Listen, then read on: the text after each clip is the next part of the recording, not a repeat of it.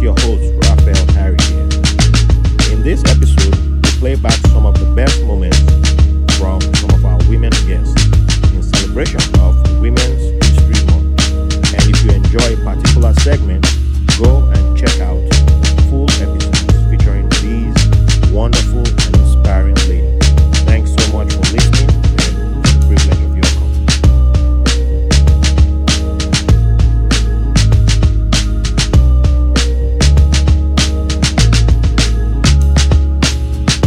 This snippet is from episode 48 featuring Gali Gonzalez. So I didn't grow up in the city. I actually grew up in a kibbutz. It's a socialist, um, I guess, agricultural commune.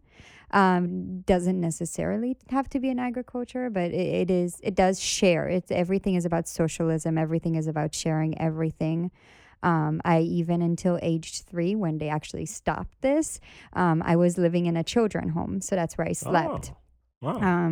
My brothers were they're older than me, so they obviously remember more than I do of the children home. And so we all grew up with other kids, and they were kind of like our brothers and sisters. We're still very good friends with them, even though we moved away. So it was a completely different environment than Andres. But my memory was more when I remember, and of course there's a ton of memories, so it takes a lot to just Yeah. boil it down to one, but one that If is you have two, you can do two. I think one was when my grandmother would come visit us. She actually lived in Tel Aviv, so she lived in the city, and so she could take just a bus to the kibbutz where we were, and get there. So sometimes she'll come. I wouldn't even know that she's supposed to come, and I would come back from school, and I would go, and she'll be there in the kitchen, like making these amazing Yemenite cookies, and I'm just like, oh my god, I'm so excited. There's gonna be cookies, and my grandma is here, and that means good food. And it's just it was always great to just be coming home and seeing her there on the kitchen table, just working the dough, and just the smell of the cardamom, and everything about it was just it just stuck in my memory. Yeah, the aroma of love. It's was- the was aroma there. of love, yeah.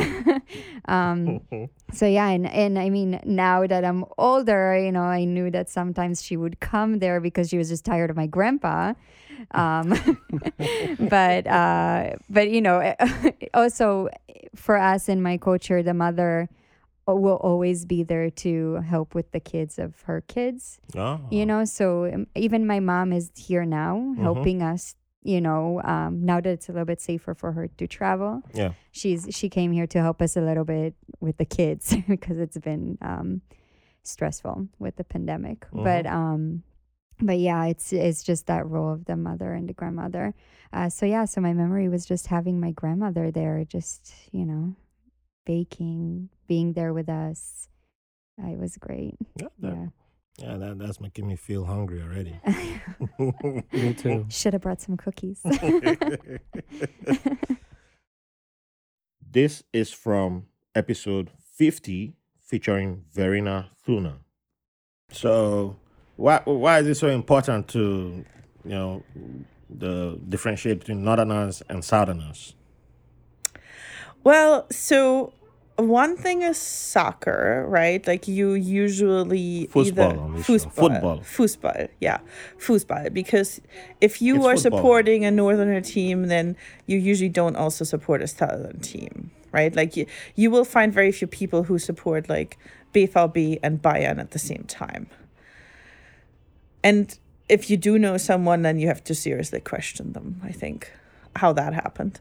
That's true. I don't think I've ever met anyone who supports BVB, which is Borussia Dortmund for for regular Americans, and I've never seen anyone supporting Borussia and Bayern except on the continental scene. Yeah. Yeah, and I think the Northerners tend to pride themselves and not having as as much of an accent, I guess. Like the further south you go, the more people you hear speaking with more of an accent, like a local or regional accent. We do have that in the north, but I guess like people want to think that we don't. When you come from the north, you want to think that you don't have that. So at least that's yeah, Oh, interesting. where I grew up. Interesting. So, with that being said, what do you consider your favorite childhood memory?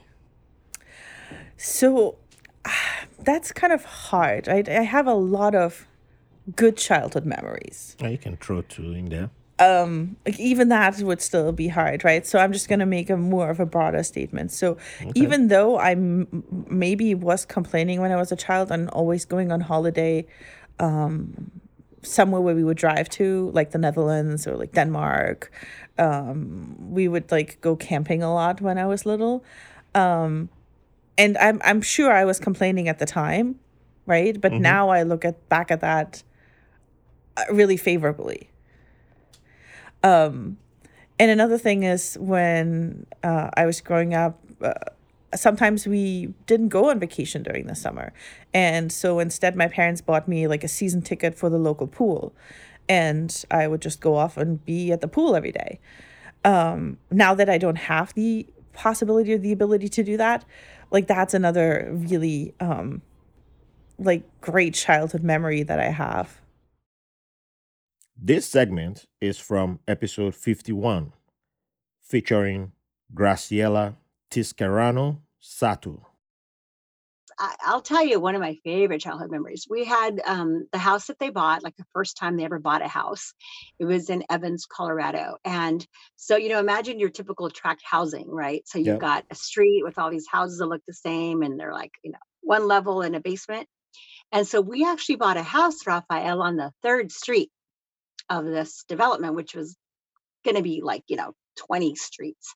So we got in pretty early. And one of my favorite memories is for years watching all these houses get built on the next block and the next block and the next block, and visiting the construction site with my siblings after the construction workers went home. And we're like, Ah. "Ooh, here's a pile of wood." And so we would drag this wood home, like, "Hey, puppy, check it out." And I have these 2x4s and they're like 4 feet long. And we'd find, plywood, and we would, it's just a junk pile. So we Yeah. just take it with us. And the reason I'm remembering this with your question is because we ended up just building things like, well, let's make a little tiny picnic table, like a kid-sized picnic table, or a little footstool, or we'll use the wood to make a planter for your mom for the tomatoes. And so we have this unlimited supply of construction materials. And so my childhood was nails, hammers, learning to use a saw, and like really just building. We built a little candy store. My dad even built a candy store so my sister and I could start selling candy out of our driveway. Wow. So we did entrepreneurship very Yeah. early. We learned to go buy Tootsie Rolls for 2 cents and sell them for a nickel. And so we literally, we built with all this lumber a little candy store. And I remember my dad it was blue. My dad painted Selena and Grace's candy store. And it was like, Charlie Brown, the cartoon with the, psychology help, 5 cents. It would look like that. And so that's a really cool memory of just always building things and being creative and what could we make with this stuff, right? And then also, how that became a little storefront so that we could, buy some candy and make some profit and bring candy to the neighborhood. So all of that was wrapped up in that early constructed neighborhood that provided us hours of fun and creativity. And the room went quiet, like, oh, damn. Because now the colonel has to say in front of everybody, Lieutenant Tiscarino, I can't assign you that aircraft because, the law, women are not allowed in combat airplanes. I mean, he had to say it, right? Everybody had to hear it.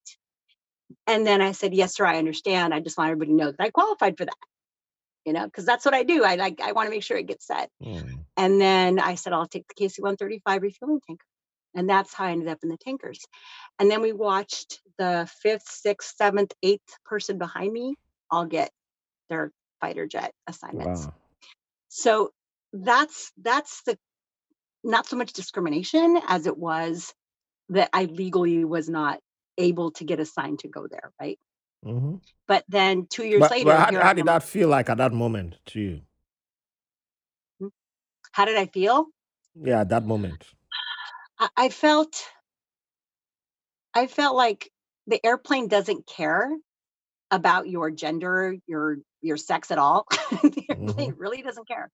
Those are artificial barriers put there by dudes to keep us out, and the guys are all just telling themselves that only they can do it, right? Yeah. That was really obvious to me because, um, it just was. And remember, I had a female pilot at pilot training, so I already knew that she was flying not only that airplane, but she was also flying the T-38, which is basically like an F-5, another fighter. She was already flying supersonic jets, so it wasn't that women couldn't. It was that Congress, representing the paternalistic views of American society, didn't want to see their women in combat, even though guess what? We were already there, That's right? right. But let's just make it official.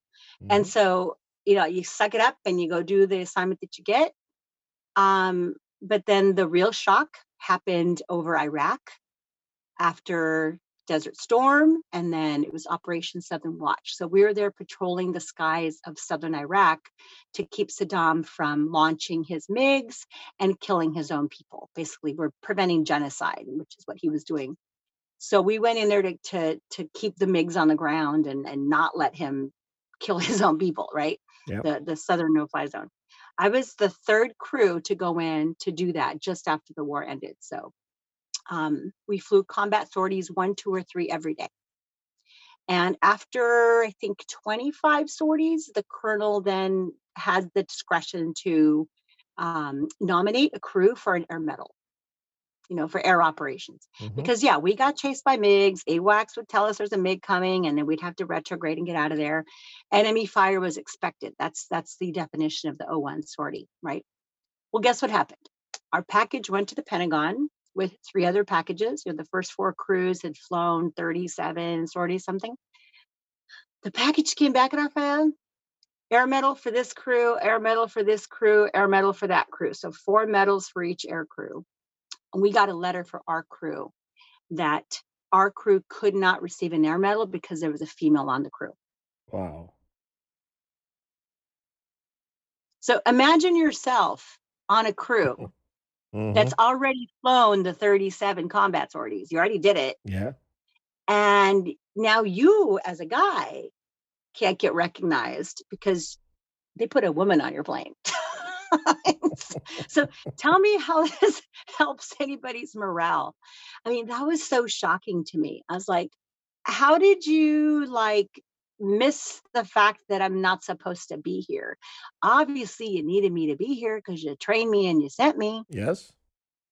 And now you just don't want to admit that I did it by actually recognizing the work. And it could have died there. It could have been really sad that we didn't get an air medal. And, my poor 3 guys on my crew also would get, lose. But the colonel's like, this is ridiculous. He appealed it. He sent the package back to the Pentagon, and something like, I don't know, 7 months after we redeployed back home, we finally got our air medals sent to our base, and we had the ceremony, and I got my air medal. And it means a lot to me because of everything I'm telling you. And I have to tell you, the flying happened August of 92. Congress changed the law allowing women to be in combat and combat assignments and combat airplanes in the following year, in the spring of 93. So I got this air medal, basically they were deciding at the Pentagon whether or not to give it to our crew as the law was changing.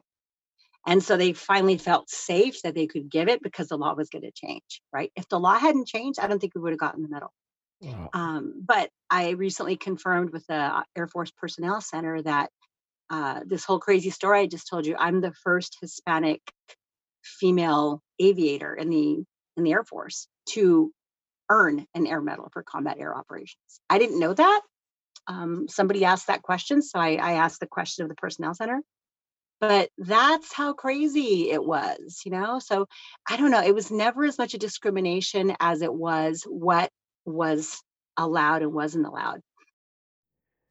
This segment is from episode 53, featuring Unena Tassier. They were posted in Lagos, so that's where I was born. But I grew up in Ibadan because my dad was transferred to although my dad was in Lagos, but he wanted, I guess, Ibadan had more stability, so he wanted us to grow in a very more stable environment. And so I would say we spent our lives in Ibadan. Like, I can't really speak Igbo, so if anyone speaks Igbo to me, I won't even understand anything. But I speak Yoruba and I write Yoruba. And we schooled in Ibadan as well as in Lagos. So yeah, that's a little about me. My first experience with police was one of those days when, you know how in December, everybody travels home. Mm-hmm. And it was one of those trips where we were all traveling home, and my dad happened to be driving the car. And I remember we got to this checkpoint somewhere in Ijebu-Ode, and some Nigerian police had, set up the whole road blockage thing, and they're like, okay, come out. And my dad had just bought a brand new Mercedes-Benz in those days. Yeah. So and then they were like, come out of the car, come out of the car. Who are you? And that kind of stuff. And my dad was really upset. My dad, was really upset. Like, why are you cussing? Why are you stopping, me? And why are you cussing? Why are you harassing me and my family, basically? And they were asking my dad where he got the car from, and my dad was like, I'm in Nigeria and I'm working, so I can afford to buy myself a car. And he had not even pulled the whole I'm a custom officer card at that time. So they were still, and then they were like, okay, if you want us to let you go, then you have to settle us. So my dad was really upset. He was like, do you know that I'm a custom officer myself, and I know that you're not supposed to do this. This is an embarrassment to the Nigerian police. We were all scared. We thought maybe they were going to shoot our dad because, they had guns and all that. But the moment my dad then told them that I'm an officer like yourself, and I understand that, it's December, you guys can ask, I understand that you're checking and all that stuff, but you should not be harassing people this way. And so then they changed the whole thing. So, okay, Oga, find us something for Christmas, settle us for Christmas. And my dad was like, no, that you should ask, basically you should ask nicely. And I think that for me was where I was really worried about the whole thing, where again, I was just a child. So I didn't really know how deep this whole thing was, deeply rooted in the system. And so we moved on and we got to the village. We were all traumatized. And I remember that was the last time that we ever actually traveled home with him. Mm-hmm. Yeah, because it was just scary. We didn't want to go anywhere because, why would they be harassing us? Then the next one I'll have with them was when it was the day I was coming to America, my trip to America here. We were from around the Ajawa Estate area. The police had stopped us. Again, remember my parents were both in customs. So this time it was my mom. And my mom went alaye with them. My mom was like, who speaking? Now they stop like this, who get this speaking, blah, blah, blah. If she miss her flight, I go make sure I, scatter on her.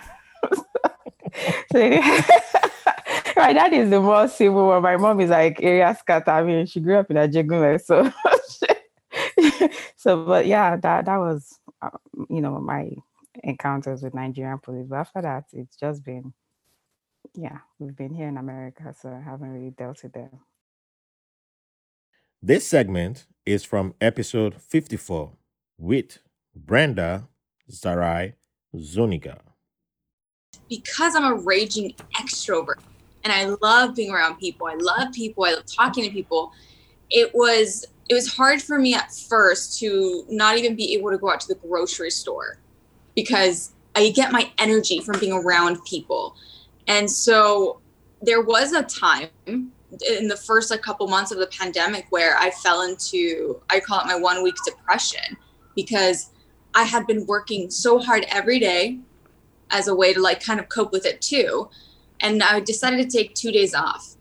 And so I thought, you know what? No, I need to self-care. I'm just going to eat pizza and just take 2 days off. Well, those 2 days off, turned into 3 days, turned into 4 days of still in my pajamas, turned into 5 days. Now I haven't even showered in 5 days, turned into every dish in the kitchen dirty, not washing anything.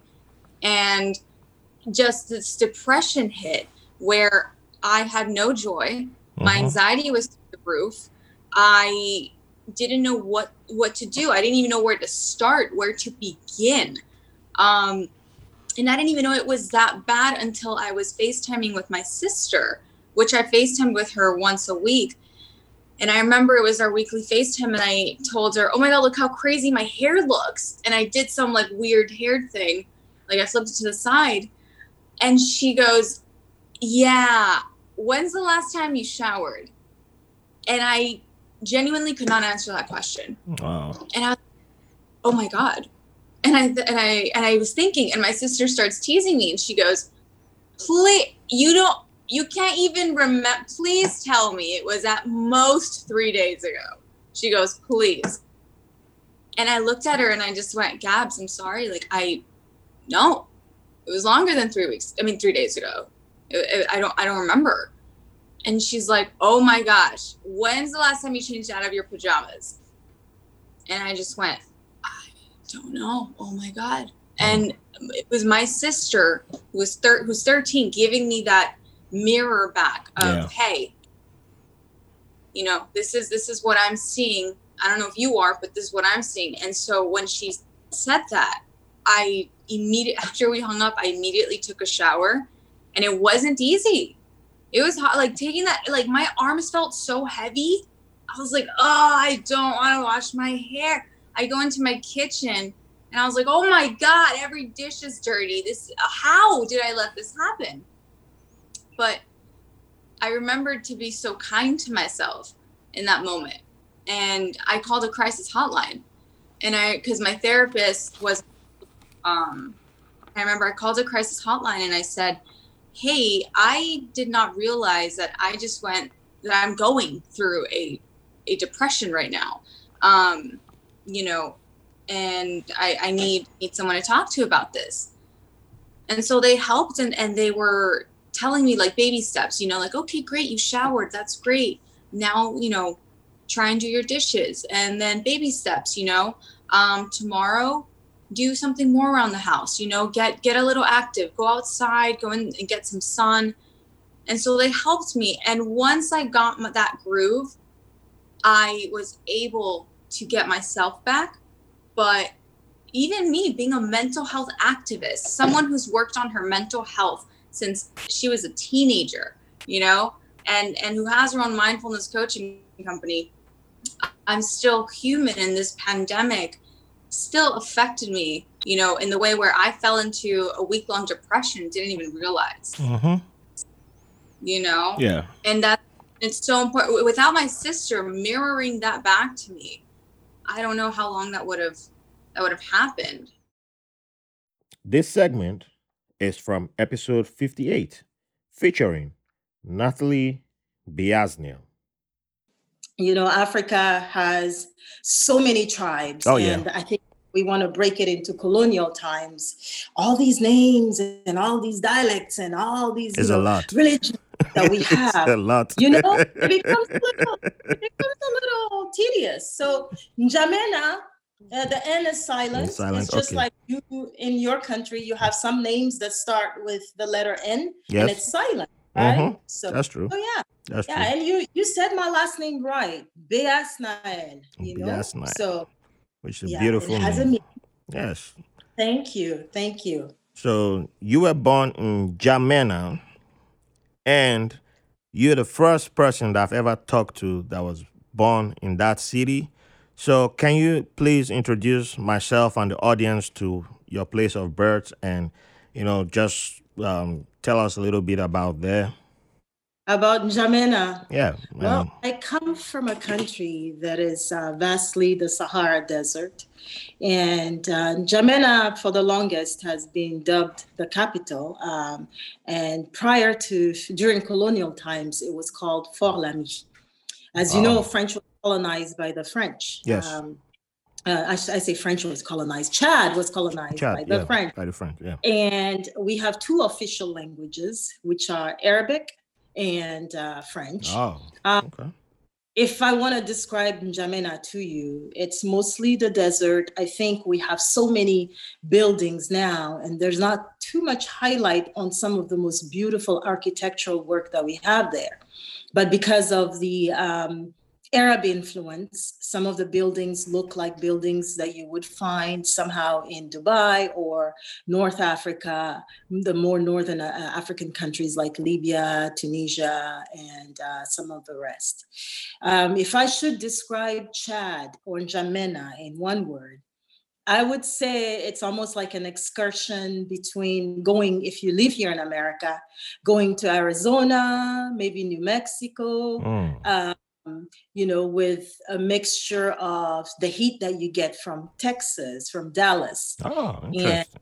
And it gets a little windy too. It gets a little windy. So, you see a lot of people covering up in Chad.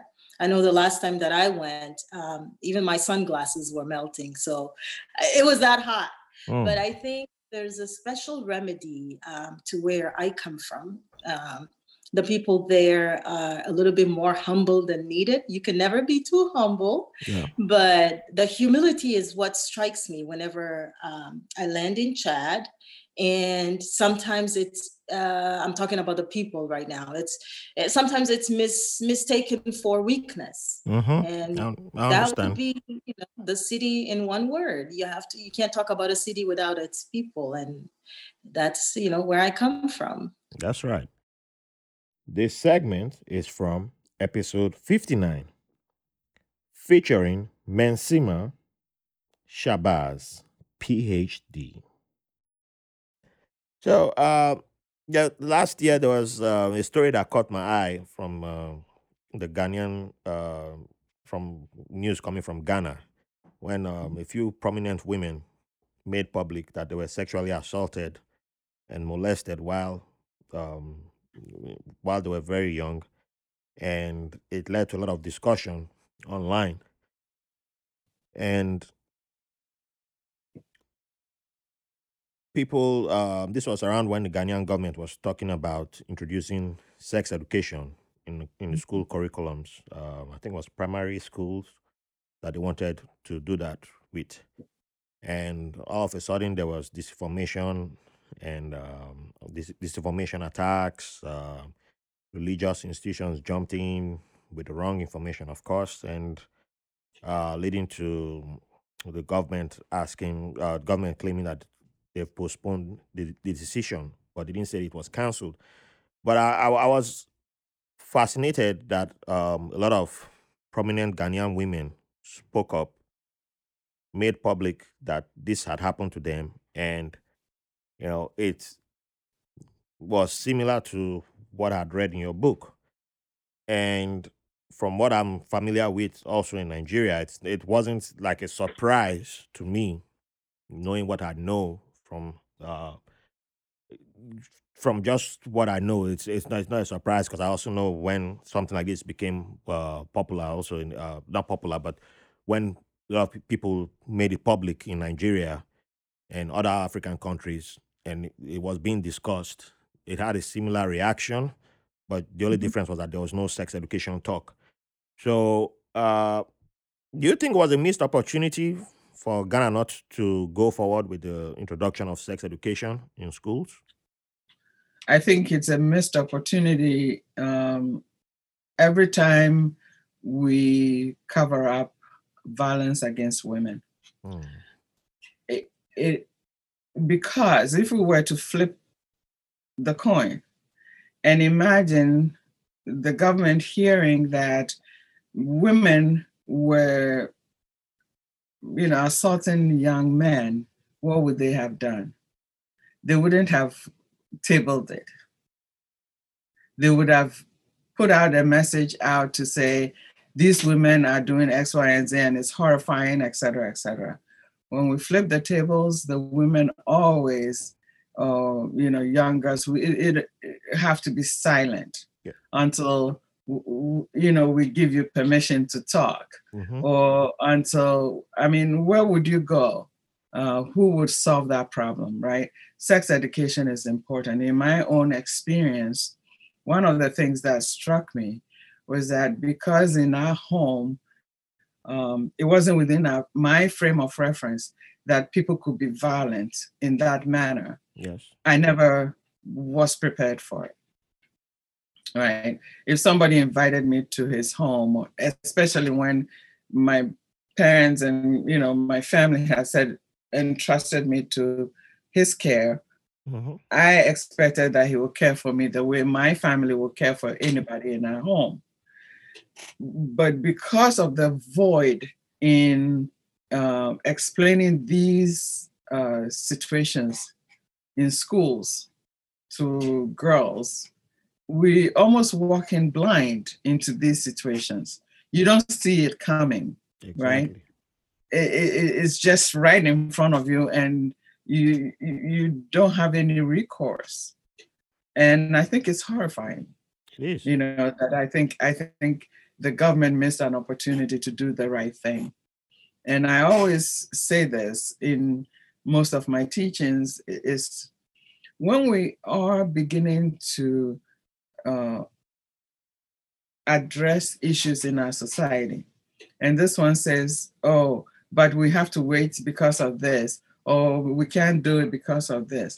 The question is it right or wrong? Is it right or wrong that men are able to do this to young girls? If your answer is no, then you approach it a different way. But we know what the real answer is. It is wrong. Yes. Take the steps to correct it. This segment is from episode 63, featuring Ness Rain. So, since getting out, have you still been? Are you still in the industry, or did you just take a break? Well, what happened then is I got I wasn't on an exhibition. I ended up on a different kind of audition. It was for MTV as a host. And I went there and it was cool and everything. They liked me, and I went to a different audition again for hosting for TV, because it was like, oh wow, I can actually do this and talk and get paid for talking and connect with people and communicate is something I love to do, because as I said earlier, I was into journalism anyways. So one audition, they liked me, they offered me a job, but I had to move somewhere I didn't want to move. And so yes, then I started creating basically demo videos and sending them out to different TV stations all over, and to people that I had met previously through the music. And at some point I was contacted, and I always was like doing basically like interviewing celebrities for different TV stations, radio stations, sometimes magazine as well in the UK. And that's how basically I built my portfolio, and I got my name out there.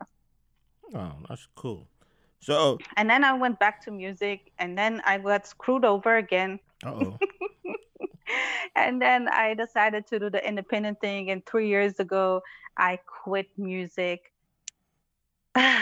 for good as an artist.